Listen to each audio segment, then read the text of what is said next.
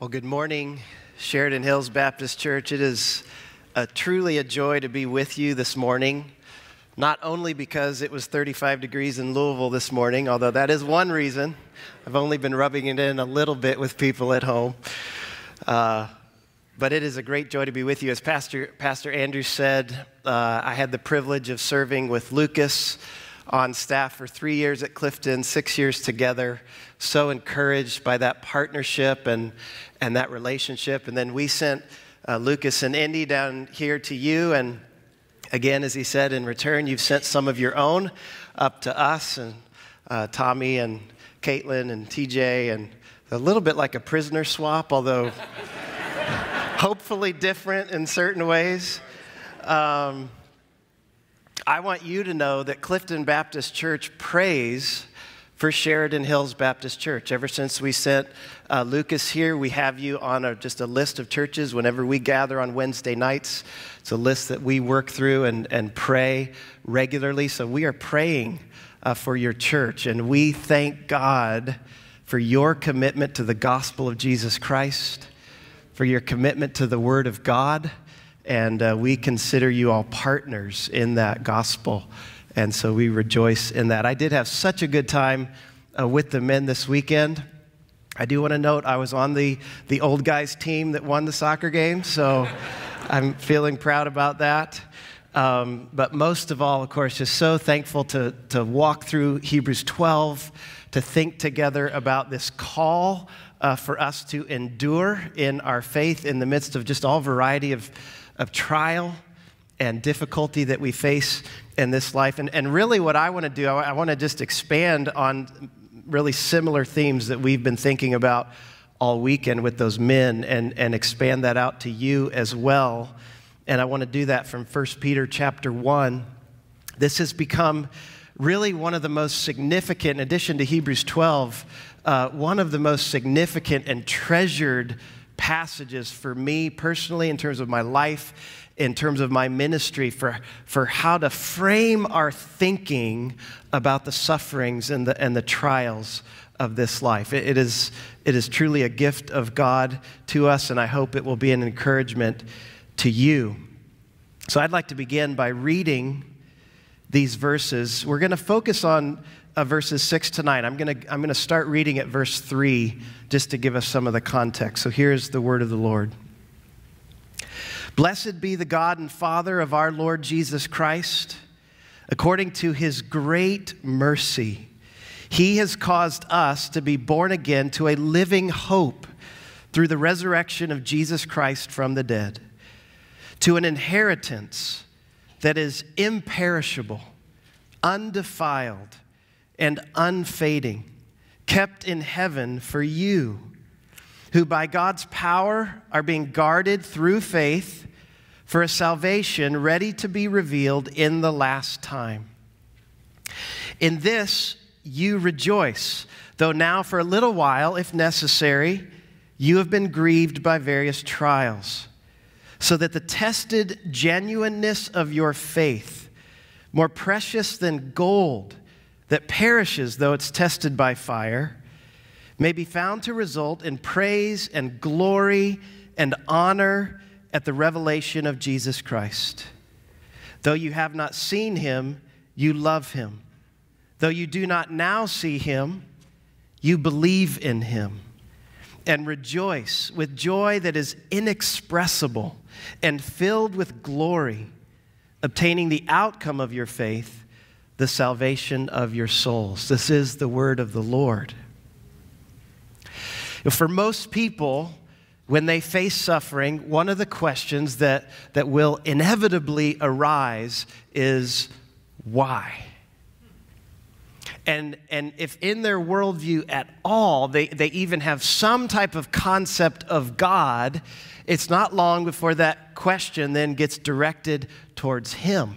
Why would God allow this? Why would God allow this to happen particularly to me? And maybe that's a question that has landed heavily upon your own heart and mind at some point in your life. Maybe that's a question that's landing even heavily upon your heart and mind this morning. Why would a loving God allow such difficult, painful, burdensome, wearying, grief-filled events and circumstances to enter into our lives? Especially, think about this, especially the lives of those who have entrusted ourselves to Him for our care, for our keeping, for our well-being. Tragedy, persecution, sickness, we prayed about that this morning, loss, toil, futility, unmet desires. If we've really been saved by Christ and His promises are true, why do we still suffer? Why do we still face such difficult and grief-filled trials? One of the things that I find so compelling about Christianity, and particularly about the truth of the Scripture, is that it does not sidestep the most difficult questions that we face in this life. The Bible is a very realistic book. It's not trying to pull the wool over your eyes. God's Word doesn't shy away from dealing with some of the most difficult questions that you and I face. Rather, it addresses these things head on.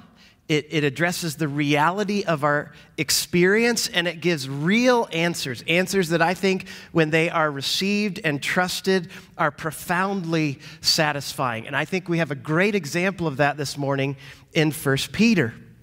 As Peter, under the inspiration of the Holy Spirit, he just wades directly in to the difficulties that his hearers are experiencing. And he gives then God's own view of the reality of our suffering. And so even on the front end here, as we're about to enter into these verses, I think it's right to just pause and consider what a gift this is to us, that God would make known His view of our suffering.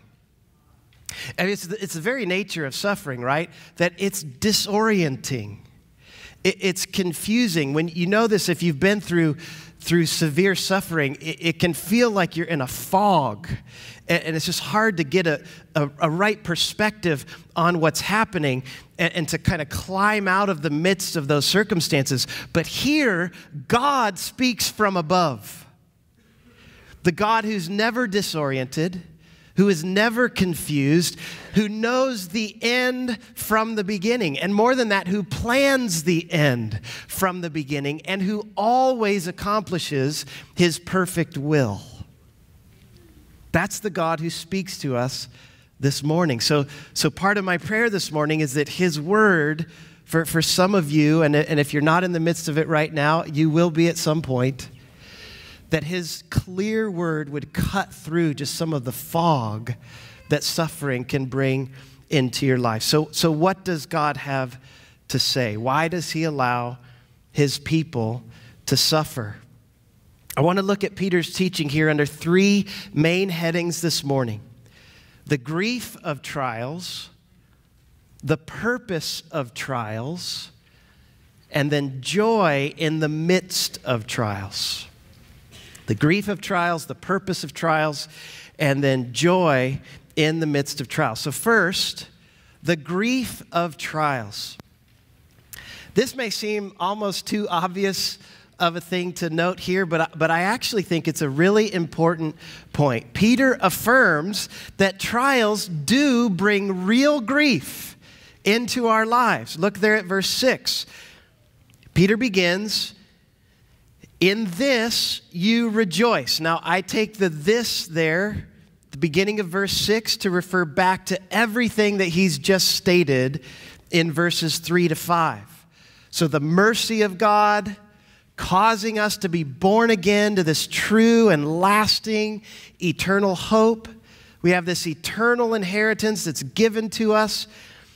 God is guarding us right now for that future inheritance. He does that by keeping us believing in Him, trusting Him, until we do eventually enter the fullness of that salvation. And that whole reality of what God has done, what God is doing, what God will do for everyone who has been united with Jesus Christ by faith, we rejoice in that, though now, for a little while, if necessary, you have been grieved by various trials. So Peter affirms the reality of the believer's joy. We're going to come back to that. But he also acknowledges here there's something else that's going on in this life that does, in a sense, stand in contrast to that joy, namely grief through trial. He's going to limit the nature of that grief and those trials in some very important ways.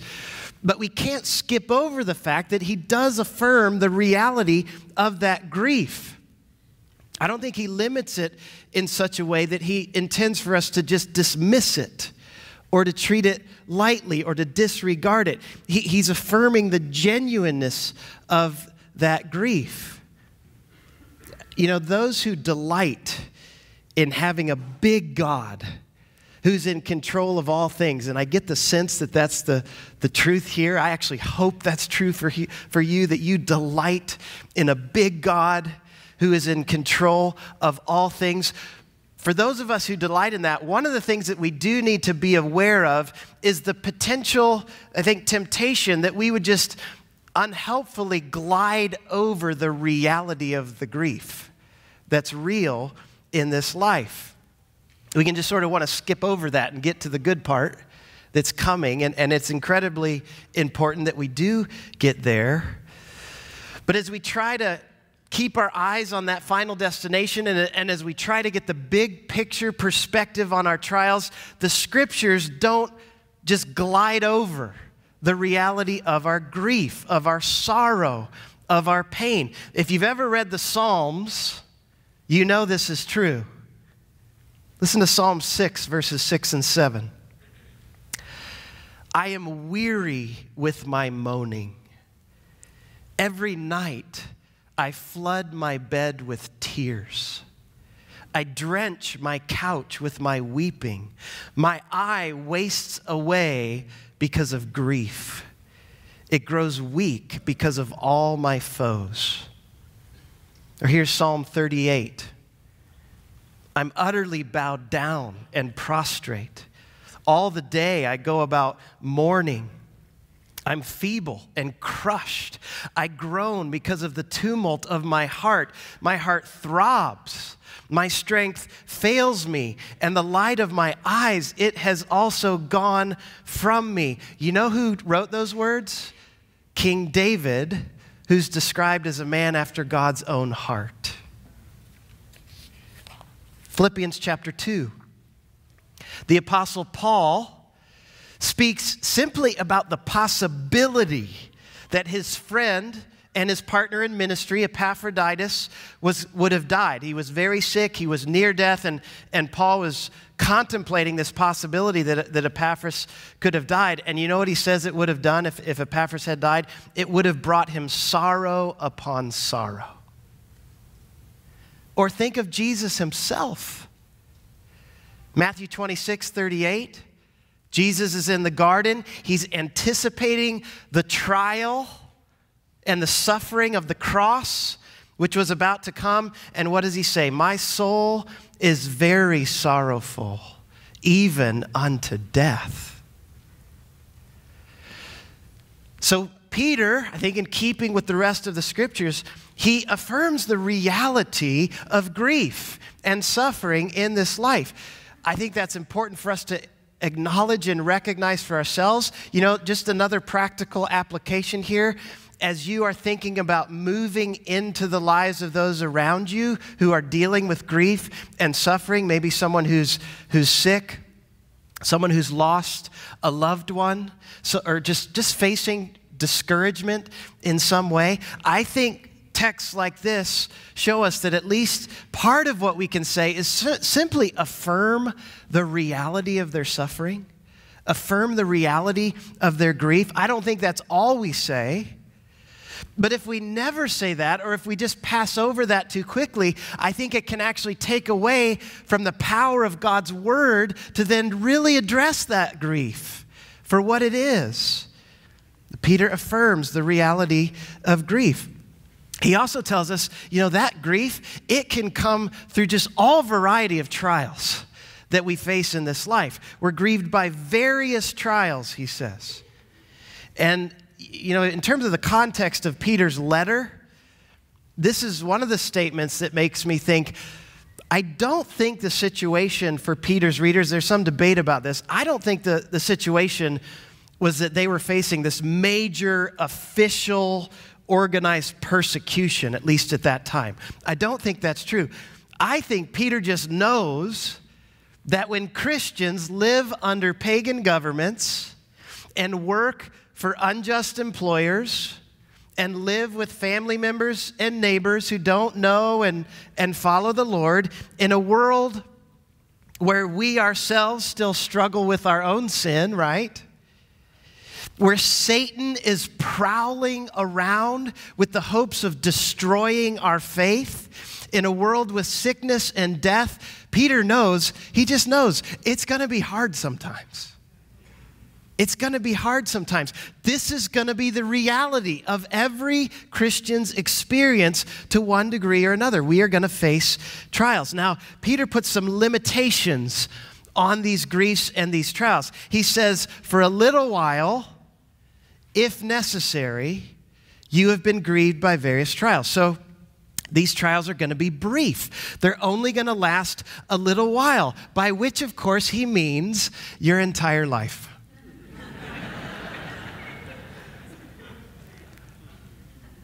That's what he means when he says these trials, they're going to be brief.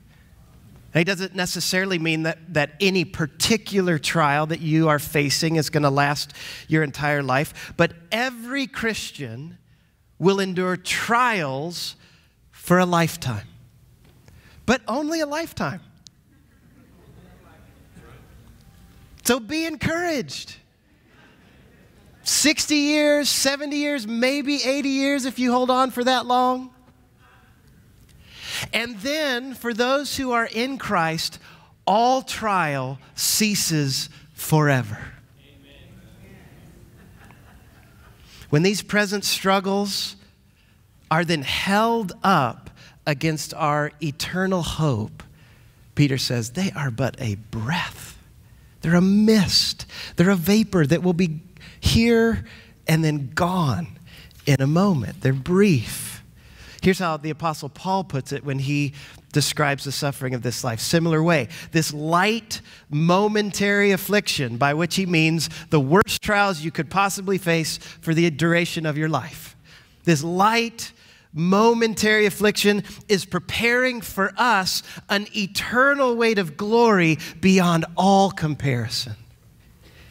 You've been grieved by various trials, but only for a little while, only in this life. Peter also says we will experience these trials if necessary, by which, of course, he means they are necessary. He states it conditionally here, but clearly he's assuming the reality of the condition for every Christian. So this is not just for a few sort of select, elite, special command believers who have entered into like the advanced trial program. This is for every Christian, which then takes up our next point. We've seen that the grief of trials, we've seen that the grief is real. It can be heavy. It can come in all variety of forms. It's limited to this life. This is a reality for all Christians. Now, we still need to ask, though, why? Why does God do it this way? Why are trials necessary? What purpose does the Lord have in them? Verse 7. You've been grieved by various trials so that, okay, here's the purpose.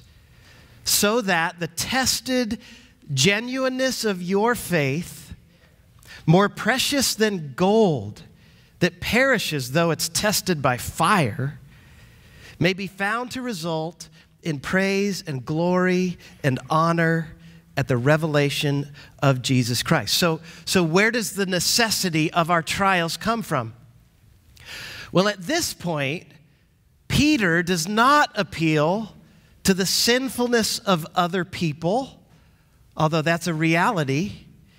He doesn't appeal to the general curse of God that has come upon a fallen world, a world that has entered rebellion against him. He does not mention here the opposition of Satan, although later in his letter he will, and he'll give due weight to the reality of Satan's desire to destroy our faith. But here he speaks of the necessity that comes from the purpose of God in the life of a Christian. So our trials, all those other things are true, but there's something else going on. Our trials are necessary because God has a particular purpose for them. And what is God's purpose? It is to test and to prove and to strengthen the reality of your faith. That is God's purpose. To test and to prove and to strengthen our trust, our dependence, our reliance, not upon ourselves, but upon God.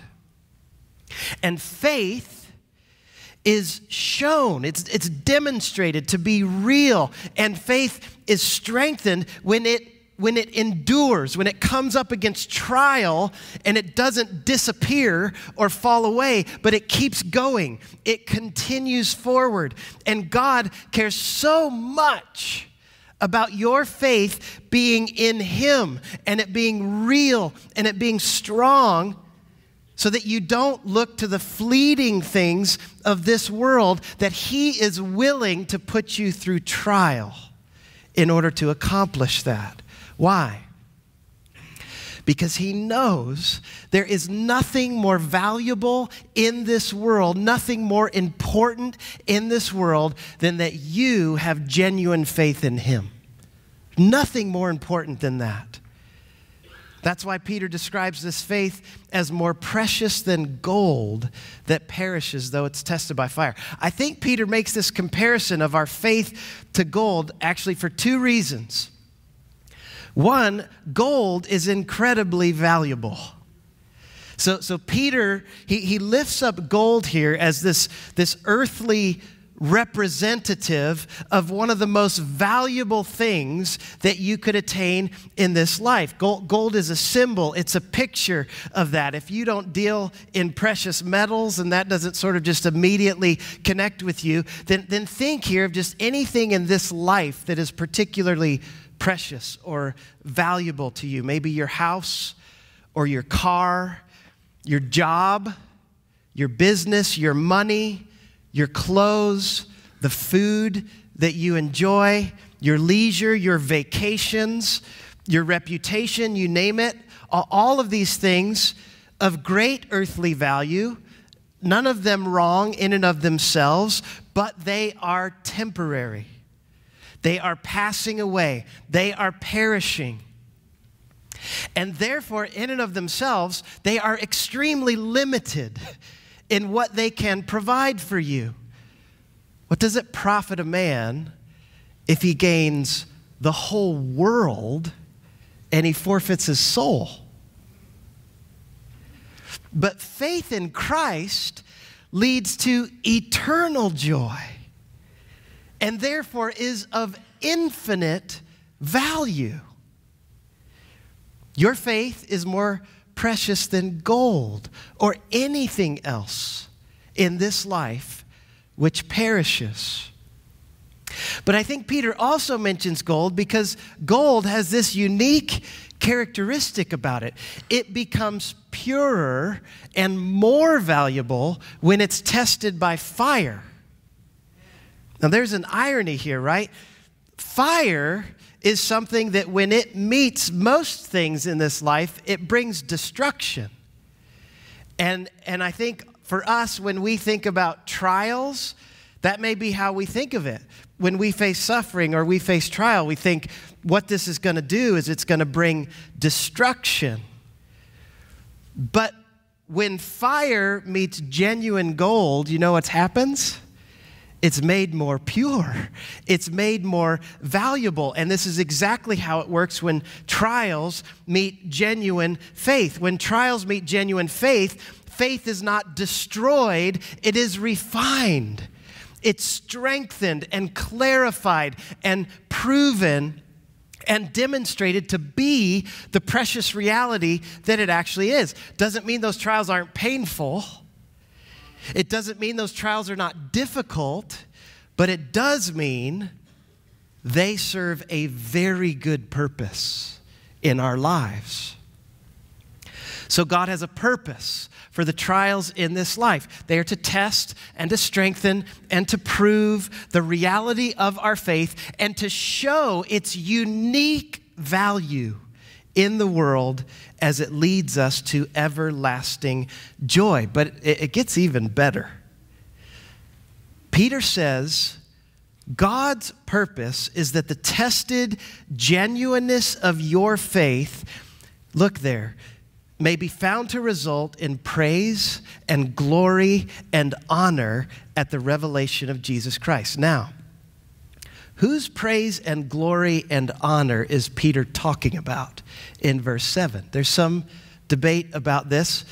So my church's mission statement, Clifton Baptist Church, our mission statement declares that we exist to proclaim Jesus Christ so that people are transformed and God is exalted.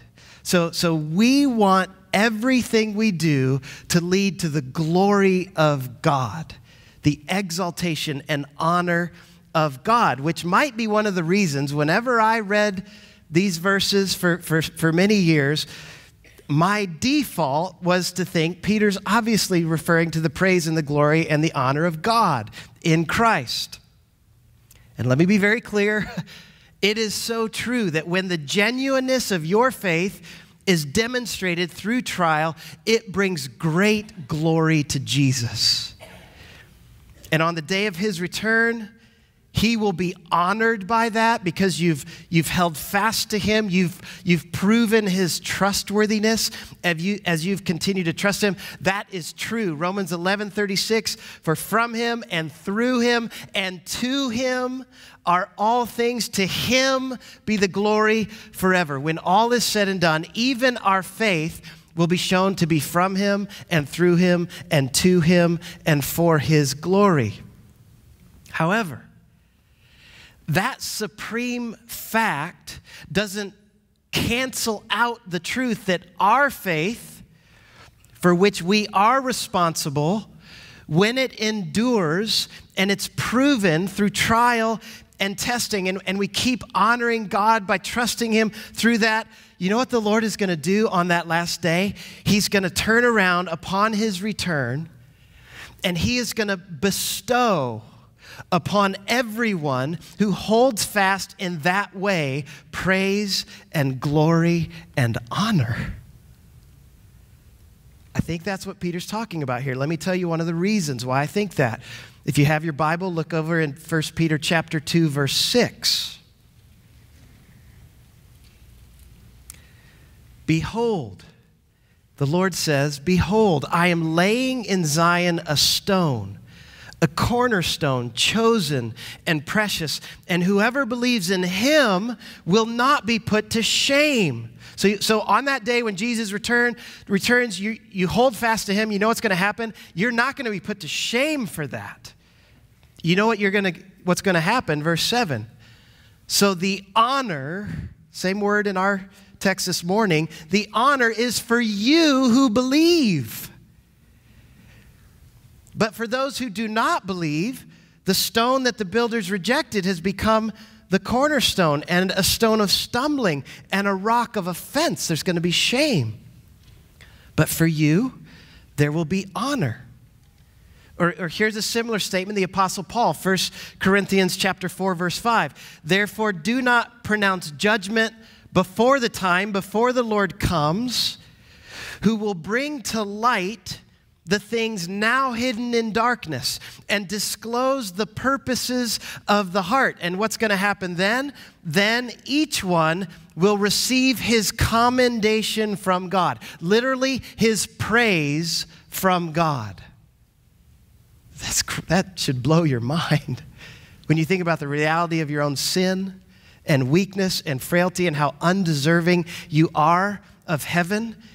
And the Lord says, you hold fast to me, and you will be commended on the last day. Just one more. Romans 2, 6-8. He will render to each one according to his works. To those who by patience in well-doing, so you're patiently holding fast to the Lord, you're following him, seek for glory and honor and immortality, he will give eternal life.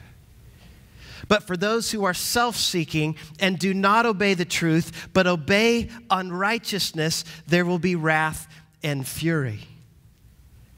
Now, when we receive those crowns, having held fast to Christ and to his grace, what are we going to do? We're going to cast them right back down at his feet. Say, apart from you, Lord, I could never have held fast. In fact, this is what my faith declares, is that you are worthy. We're going to cast them right back down at his feet. But you know what? That doesn't make those crowns meaningless. That you will receive that crown on that day. Here's another way to say it that might be helpful to you. The tested genuineness of your faith, it's not just precious to you, it's precious in the eyes of your God. He does not look lightly upon the fact that you keep holding fast to him in the midst of trial. When you trust him like that, it's precious to him because it brings great honor to him. And here's what this means then about our sufferings. This brings amazing purpose and opportunity to every trial that we might face in this life. From that smallest daily nagging thing that you just deal with and you're like, it's just so frustrating to me. From that little nagging thing to the biggest, unexpected, life-altering tragedy that you might face. In every case, this is what the Lord ultimately seeks from you, that you would trust him. That you would trust him for the fulfillment of his eternal promises to you in Jesus Christ, and that you would keep living your life today in light of the reality of that eternal hope. Which is part of the reason then why we can actually have genuine joy in the midst of our trials. So point one was the grief of trials. That grief is real. Point two is the purpose of our trials. They are to test and to prove and to strengthen the reality of our faith. And as much as I like parallelism, I really like my points to be parallel, I couldn't call point three the joy of trials. Point three is joy in the midst of trials, because trials in themselves are not joyful. They're grievous. That's what makes them trials. So we don't delight in our trials just for their own sake. Christianity is not like some Eastern religions that would want to try to sort of elevate your state of mind where there's no more distinction between pleasure and between pain. That is not elevating your state of mind. That is to be taken for a fool. If someone convinces you that a day in the hospital with pneumonia is just as good with dinner with family and friends, you've been tricked. You've been duped. An evening in a prisoner of war camp is not better than a day at the beach. It's just true. We know this by experience, and the Word of God affirms the reality of our experience. So the Bible doesn't glorify trials as being a wonderful thing in and of themselves. But what it does do is it puts our trials in a larger framework. It helps us locate them within a bigger story so that we see they have a meaning and a purpose which is beyond themselves, so that even though there's real pain and there's real grief that we experience, it's nevertheless mixed with this invincible, abiding, and supreme joy that we can have by knowing faith in Christ and the hope that He has given us. Verses 8 and 9. Though you have not seen Him, speaking of Christ, you love Him. Though you do not now see Him, you believe in Him and rejoice with joy that is inexpressible and filled with glory, obtaining the outcome of your faith, the salvation of your souls.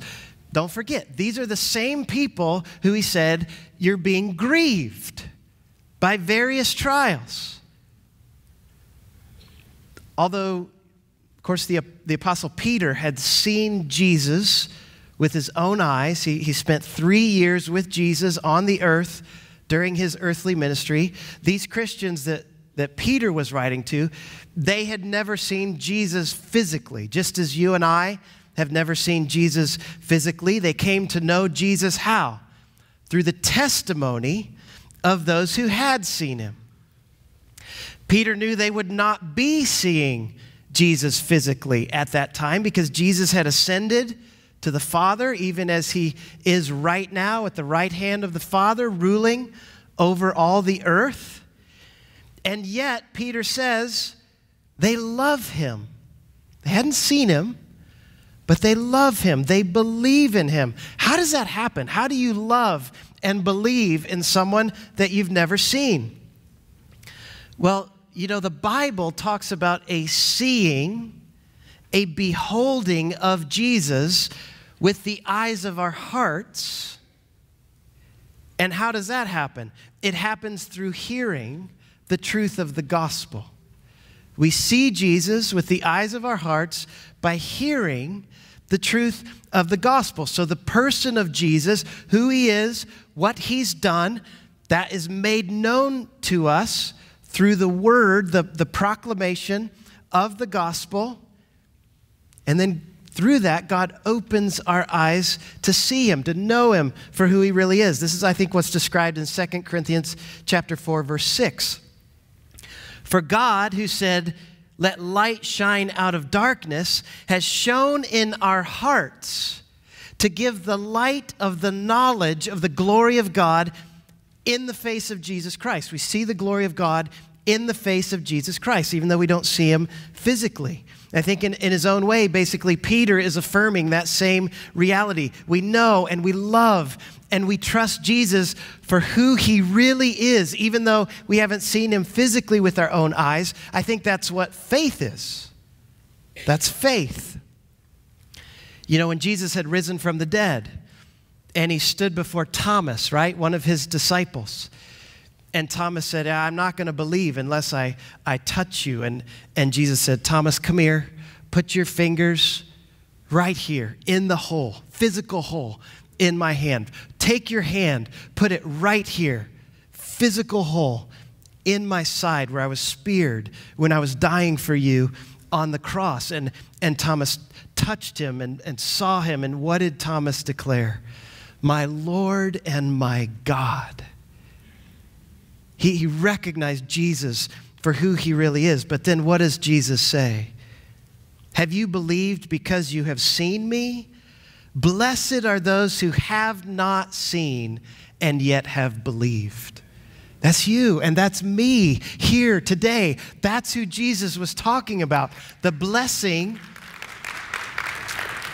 that is given to us when we trust Jesus for who He is, when we see Him for who He really is through the gospel. That's why I'm so thankful for the faithful proclamation of the gospel that happens week after week here in this church. That blessing is held out for us today. Maybe you're here this morning and you think, I've never seen Jesus like that. That blessing is held out to you today. The gospel declares that Jesus Christ, fully God, fully man, entered this world, this life that you and I are experiencing. And he, unlike you and I, who have failed to live and obey the Lord the way we should, he lived the perfect life, perfect righteousness. But not just that, Jesus went to the cross. He was crucified, a horrific death, executed as a criminal. But it wasn't just the physical death he died. The Bible tells us when he was dying, he was taking upon himself the very wrath of God that is deserved by sinners. And the Bible says he didn't just do that for himself, he did that for all who would trust in him. And as we trust in him, the Lord forgives our sins and gives us a righteousness that we can't provide ourselves. And we're reconciled to God. And all of the eternal promises of God are then given to us in Christ. That's the gospel. And when we personally come to know Jesus and we trust him for what he has done for us, we turn from our sin, we turn to Christ, we recognize him as the Lord and the Savior of our lives, we are promised that eternal inheritance that he has won for us. And God's wrath is removed and our sins are forgiven, and God's Spirit lives within us to cause us then to be transformed to live in the way that pleases God. And as our hope becomes set on that salvation, the joy of that future hope, it breaks in to this present reality, and it overwhelms any grief that you or I may experience through the trials of this life.